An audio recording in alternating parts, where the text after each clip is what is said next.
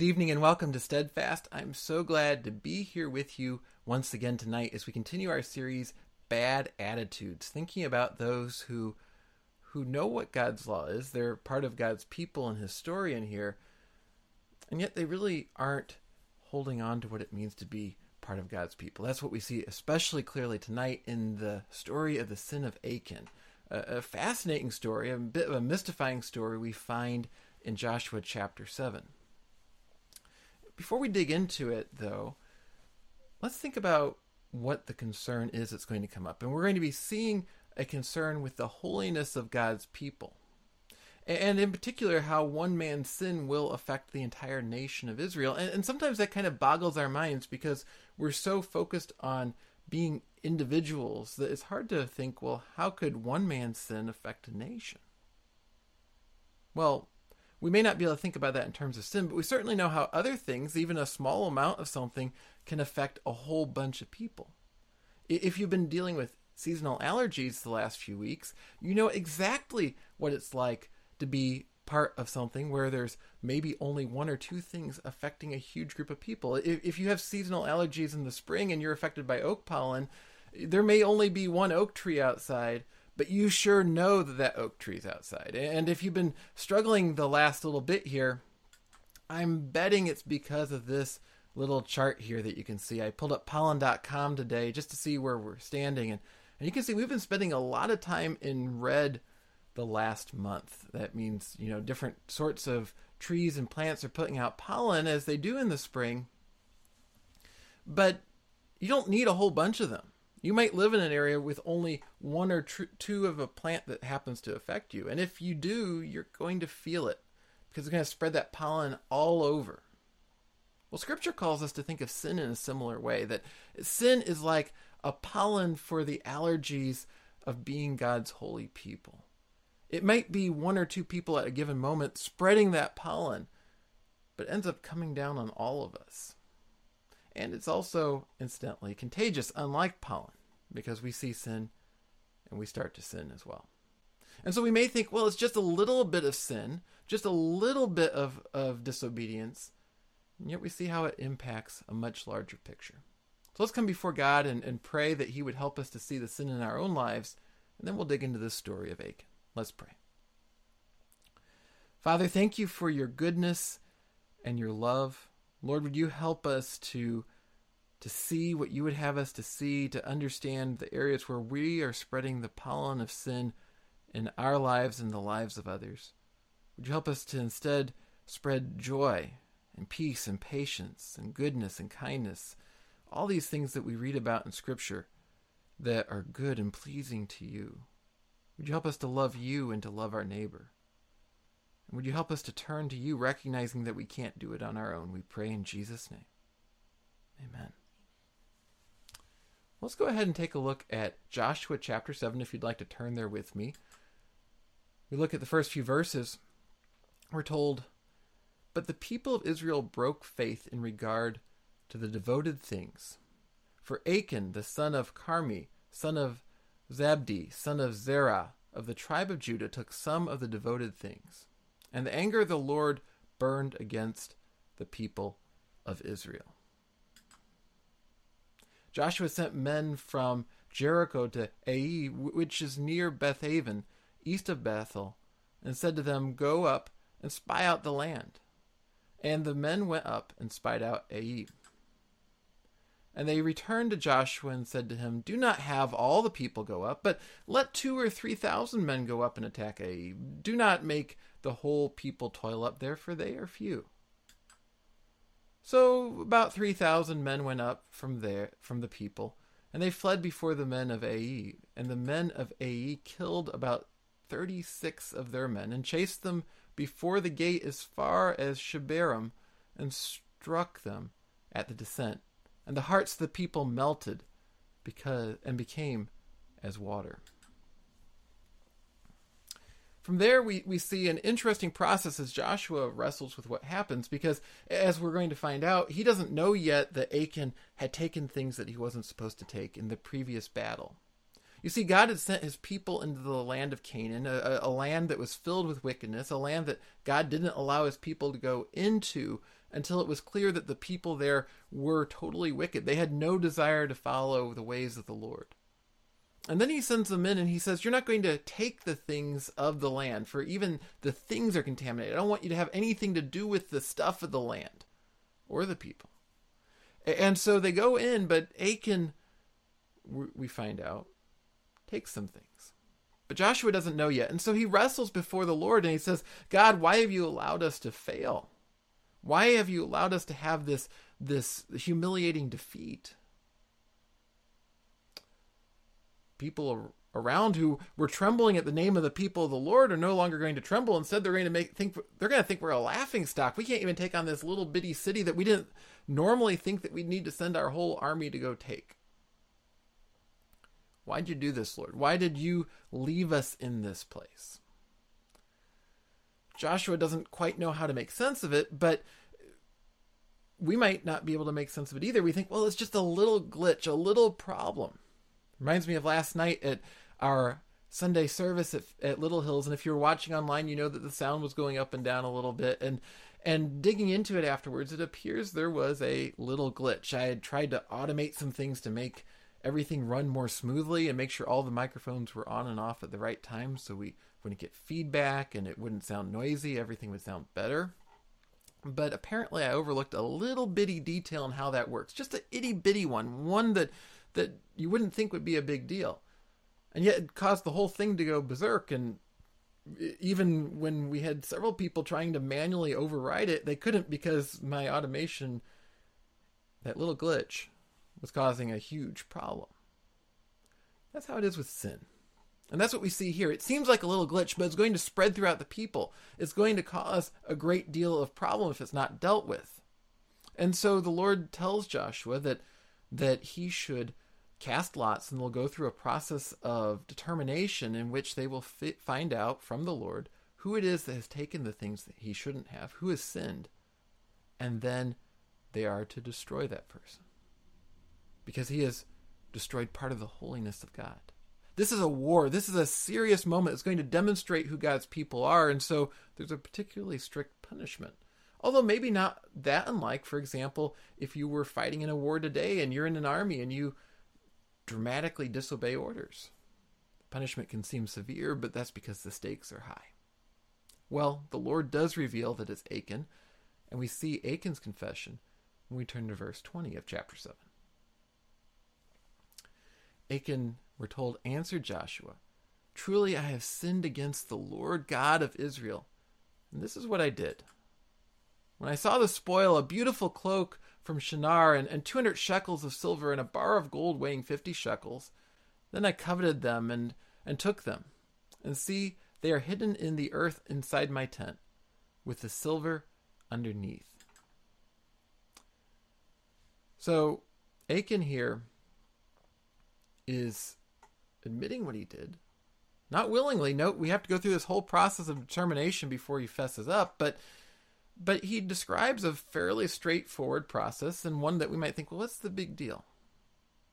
And I think that's probably what Achan thought too. He saw this fine tapestry, this woven garment, and he sees it and he thinks this textile is so beautiful. It's from the city ultimately known as Babylon. And it's something so much better than what he has. And he says, it wouldn't hurt if I took a little of this. And this little bit of silver and this little bit of gold, it wouldn't hurt. He sees the desirability of what he wants, and suddenly it seems like, well, that's just a small little thing. It won't cause any problem. This is the pattern that goes on and on throughout Scripture. For example, in Genesis chapter 3. This sounds sort of familiar, doesn't it? It says, "So when the woman saw that the tree was good for food, and that it was a delight to the eyes, and that the tree was to be desired to make one wise, she took of its fruit and ate. And she also gave some to her husband who was with her, and he ate." Very first sin. Notice what happens. Eve sees the desirability of that fruit. She thinks eating a piece of fruit surely couldn't do any harm. Looks nice, looks like it'd be tasty, and so she takes it. And so does Adam.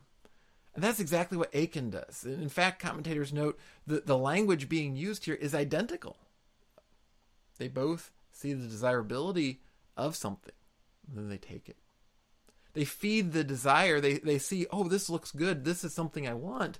And that leads not just to thinking, oh, this is a nice thing, but outright coveting.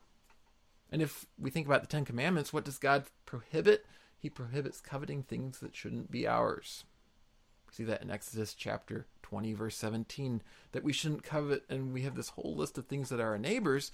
But in other words, we shouldn't covet things that can't be ours, that shouldn't be ours. And here, it's not that he's coveting his neighbor's stuff. He's coveting something that God has explicitly said can't be any Israelites.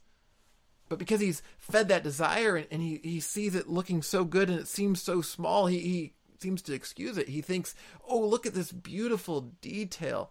Look at this little bit of gold. He knows it's still wrong because we're told he buries it under his tent. And presumably his family knows it's wrong because they're noticing that their father or their husband, he's digging this hole under the tent. That's usually kind of suspicious. And maybe they see him putting the stuff in. But he knows that. They know that. None of them do anything about it. So a little sin causes a big problem. Now here's a detail that may be a little bit debatable, but it's possible as well. I think there's a good reason to think that this theory applies here. There may be more than one sin that we're learning about in this story, and the second sin may actually come from Joshua himself. Because notice here, this story, we're told throughout the book of Joshua up to this point, the leader of the people of Israel, Joshua, he's taken over from Moses, consults with the Lord before they do anything. But here, when it comes to this next conquest, he doesn't consult with the Lord, he simply sends out spies. He thinks, I've gotten the routine down. I know how things are supposed to go. And we've been doing really well. It seems like maybe he's overly confident. And then those spies come back and say, well, we don't need the whole army. We'll just send out a few people. And he says, oh, sure, go for it. We don't need the full force. And isn't it interesting that Joshua doesn't consult the Lord before they go to battle? But then he comes to the Lord and says, why'd you let us fail, God? What we often do when we become overly confident, we feed that sin of pride.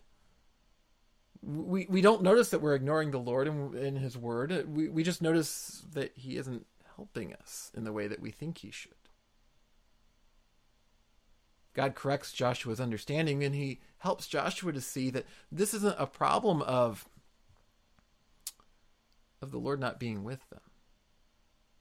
But first, Joshua brings this interesting question. And in that, even if Joshua is, in fact, part of the sin problem in this story, Joshua does understand the problem of what the consequences are.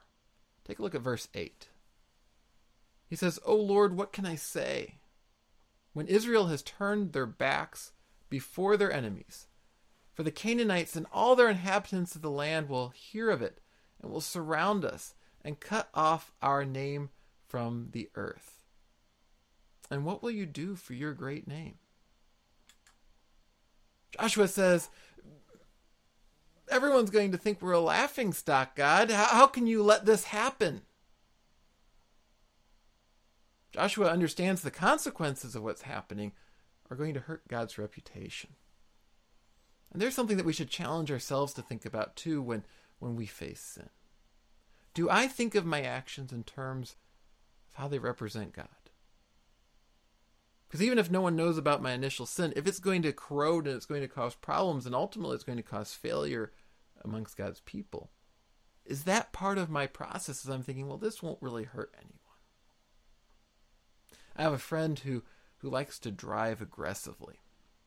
And I love the story he loves to tell. He's from the East Coast, and he drives really aggressively. I remember one time he was talking to me and talking about how he just was feeling kind of a little bit hassled as he was driving someplace, and he intentionally ran to road cones because it just let out stress relief. He's an aggressive driver. And he's also a very faithful believer in so many ways, but driving is maybe not his point where he really shows the love of Christ. And so one thing that's always stuck with me is he said he wouldn't put one of those Christian fish bumper stickers or little emblems on his car because he didn't want people to see his driving and associate it with Jesus. Now, when we're driving down the highway and no one knows who we are, we might say, well, if I don't put the sticker on, no one's going to know if I'm not quite behaving the way that God wants me to. But in our lives in general, as we're around people, people will know. They will see what we're doing and whether we're being faithful. And so we can't just take that Christian fish off and say, well, no one will know. Achan thought, no one will know, it will be okay. But in doing what he was doing, he was allowing sin to chip away at his and the people of Israel's relationship with God. Take a look at verse 11. It says, Israel has sinned. This is what God's saying to Joshua. They have transgressed my covenant that I commanded them. They have taken away some of the devoted things. They have stolen and lied and put them among their own belongings. God says, why am I not blessing this military conquest that you intended, Joshua? It's because the people are transgressing my commands. They are sinning against me. This isn't a sin against the people that were being conquered. This isn't just a little indiscretion of Achan. This is a deliberate choosing to turn away from the path of the Lord. And one of the ways that I think that's really exposed is the fact that Achan doesn't repent initially. He doesn't come running up when they're first looking for the person. He doesn't see the failure of the military conquest and immediately fess up. He lets this whole process play out until he's isolated and found out before he confesses. It shows that broken relationship. He's not eager to fix things with the Lord or with God's people. And I think that's part of the reason ultimately we see that he realizes the wrath of God. He experiences judgment. And one of the things we see in the book of Joshua, and it's sometimes hard for us to take in, and it's painful, but essentially what we see in the book of Joshua is the ultimate eternal judgment being brought forward and experienced in the moment. Achan has a broken relationship with the Lord. He isn't experiencing God's salvation. And while normally a person still gets to live out their natural life and then they experience God's judgment, in these cases, with the Canaanites and with people like Achan, God demonstrates that judgment in the moment so that all the people can see it and respond. So they don't experience it. Take a look at verses 22 to 26. It says, So Joshua sent messengers, and they ran to the tent, and behold, it was hidden in his tent, that's Achan's tent, with the silver underneath. And they took them out of the tent, and brought them to Joshua, and to all the people of Israel. And they laid them down before the Lord. They took Achan the son of Zerah, and the silver, and the cloak, and the bar of gold, and his sons and daughters, and his oxen, and his donkeys, and his sheep, and his tent, and all that he had, and they brought them up to the valley of Achor. And Joshua said, Why did you bring trouble on us? The Lord brings trouble on you today. And all Israel stoned him with stones. They burned them with fire and stoned them with stones, and they raised over him a great heap of stones that remains to this day. Then the Lord turned from his burning anger. Therefore to this day the name of that place is called the Valley of Achor. We struggle with this. But if we think about it in terms of a manifestation of what's ultimately going to happen because Achan has that broken relationship with the Lord, I think it starts to make more sense. It starts to make more sense because we understand this is ultimately what's going to happen to anyone who has a broken relationship with the Lord. God's judgment is going to come. And the key thing is, Achan isn't seeking out God's forgiveness. Achan isn't saying, I want a corrected relationship with the Lord. He's saying, no, I want to hold on to this stuff. I like this sin. And I don't think anyone's going to notice. I don't think God's going to notice. I don't think the other people are going to notice. It's all going to be okay. And it's going to be exactly how I want it. Joshua says, why did you bring trouble on us? The Lord brings trouble on you today. And when we allow sin to corrode us, that trouble comes upon us too. But we're challenged not to do that. And one of the most picturesque things that I love, one of the commentators that writes on this passage brought out this beautiful comparison. I find it so striking between Achan and Rahab. Rahab, who's part of the people of Jericho, who's been devoted to destruction. Like all the people, God's judgment is supposed to come down, and yet she responds to the Israelite spies and seems to show favor to God's people. And they offer her refuge. And we might say, well, Achan was offering these possessions refuge. Well, he was trying to enrich himself. There doesn't seem to be any gain to offering Rahab that. And we see there the heart of God and his forgiveness and his willingness to bring people in, because while Achan receives destruction, he receives the lack of forgiveness. What does Rahab experience? She experiences getting to be a part of God's people. She experiences actually being in the line of the Messiah. She's going to be a great, many times removed grandparent of King David and ultimately of Jesus. What's the difference? She was part of those things devoted to destruction. And she seeks to grab on to God's people and his promises. And God allows her into that people. He offers her forgiveness.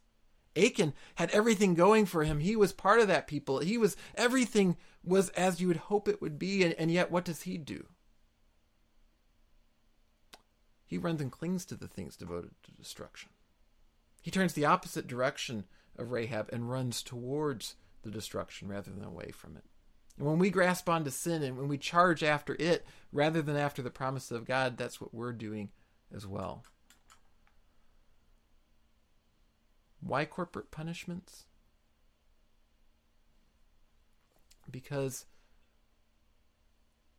the sin is like pollen, corrupting. The people of God, yes, Achan is the one that does it, but his family, they seem to surely know about it, and yet they turn the other way. Maybe some of the other people of Israel also knew about it, but they ignore it. Certainly, as we saw, it seems like Joshua is even maybe not leaning quite as much on the Lord in this moment. And so we see judgment come on the people of God. And that happens at times. But may we as the people of God have the value and cling to the purity of God's church. Desire to see that church be pleasing to him. So that instead things might not only be pleasing to him, but might be refreshing to the world around us. May we be like Rahab, who sees the opportunity for forgiveness and runs towards it. She doesn't know if the people of Israel are going to accept her. She runs towards it because she trusts in God. May we be like that. Achan doesn't run towards the opportunity for forgiveness. He maybe is partially fearful, partially wanting to hold on to his greed. There could be a whole mix of things, often like in our own hearts.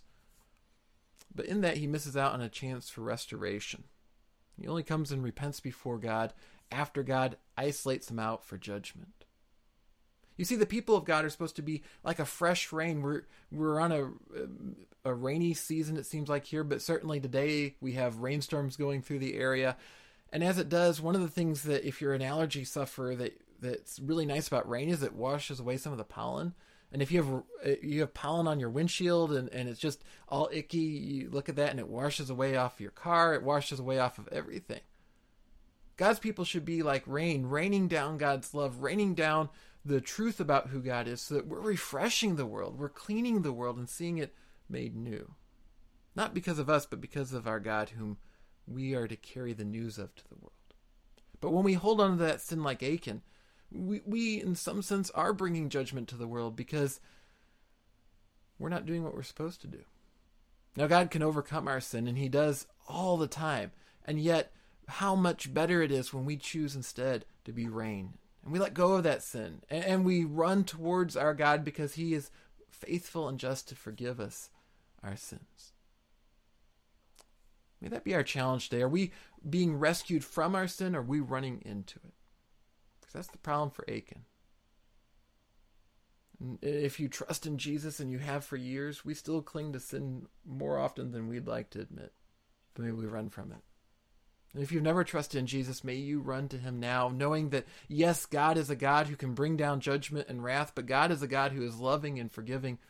As you run to him, he'll offer that cleansing rain to you to wash off the pollen of sin. Would you pray with me, please? Father, so often we are those who spread the pollen of sin rather than the cleansing of rain, of clean water. But may we be different May we trust in your forgiveness. May we not be like Achan, who hold on to our sins until they're discovered and we receive judgment. But may we run towards you and toss them down before you and let you cleanse us in the first moment that we're aware. Would you convict our hearts of the places where we hide sin in them, that we might be made clean? And may we trust in your grace every single day. We pray in Jesus' name. Amen. Well, thank you for being here tonight. If it's been an encouragement to you, would you give us a like or a share? You can help get the word out about our God, that we're exploring his word and exploring who he is. And next week, we're going to be continuing this series, Bad Attitudes, by looking at a particular king, Hezekiah, and his overly confident comfort in his present security. And it challenges us to think, what does it look like to be those who instead are never satisfied with the status quo, but are always seeking what God is doing next? That's a challenge for us. And one of the ways that we can do that in this world right now is to serve our world and to show Jesus' love for the world. There's practical ways we can do that. And one of those is you can participate in our can drive that we're doing right now. And we're going to be collecting canned goods next Sunday at church. And I encourage you to come at 5:30 to our service and bring a canned good or two or three or however many you feel like. And we'll be handing those over to our mail carrier, who's going to take them to a local food pantry and help people in need in our community. What a blessing you can be by doing that. We will be continuing, speaking of being a blessing, we're going to continue our series Blessed on Sunday as well, and I hope to see you for that. And I hope if there's any way I can be praying for you this week, that you'll shoot me an email at the email address on screen or leave a comment in the comments below. It is always a joy to get to share in God's word with you, including today. Hope you have a blessed day. I'll see you again very soon.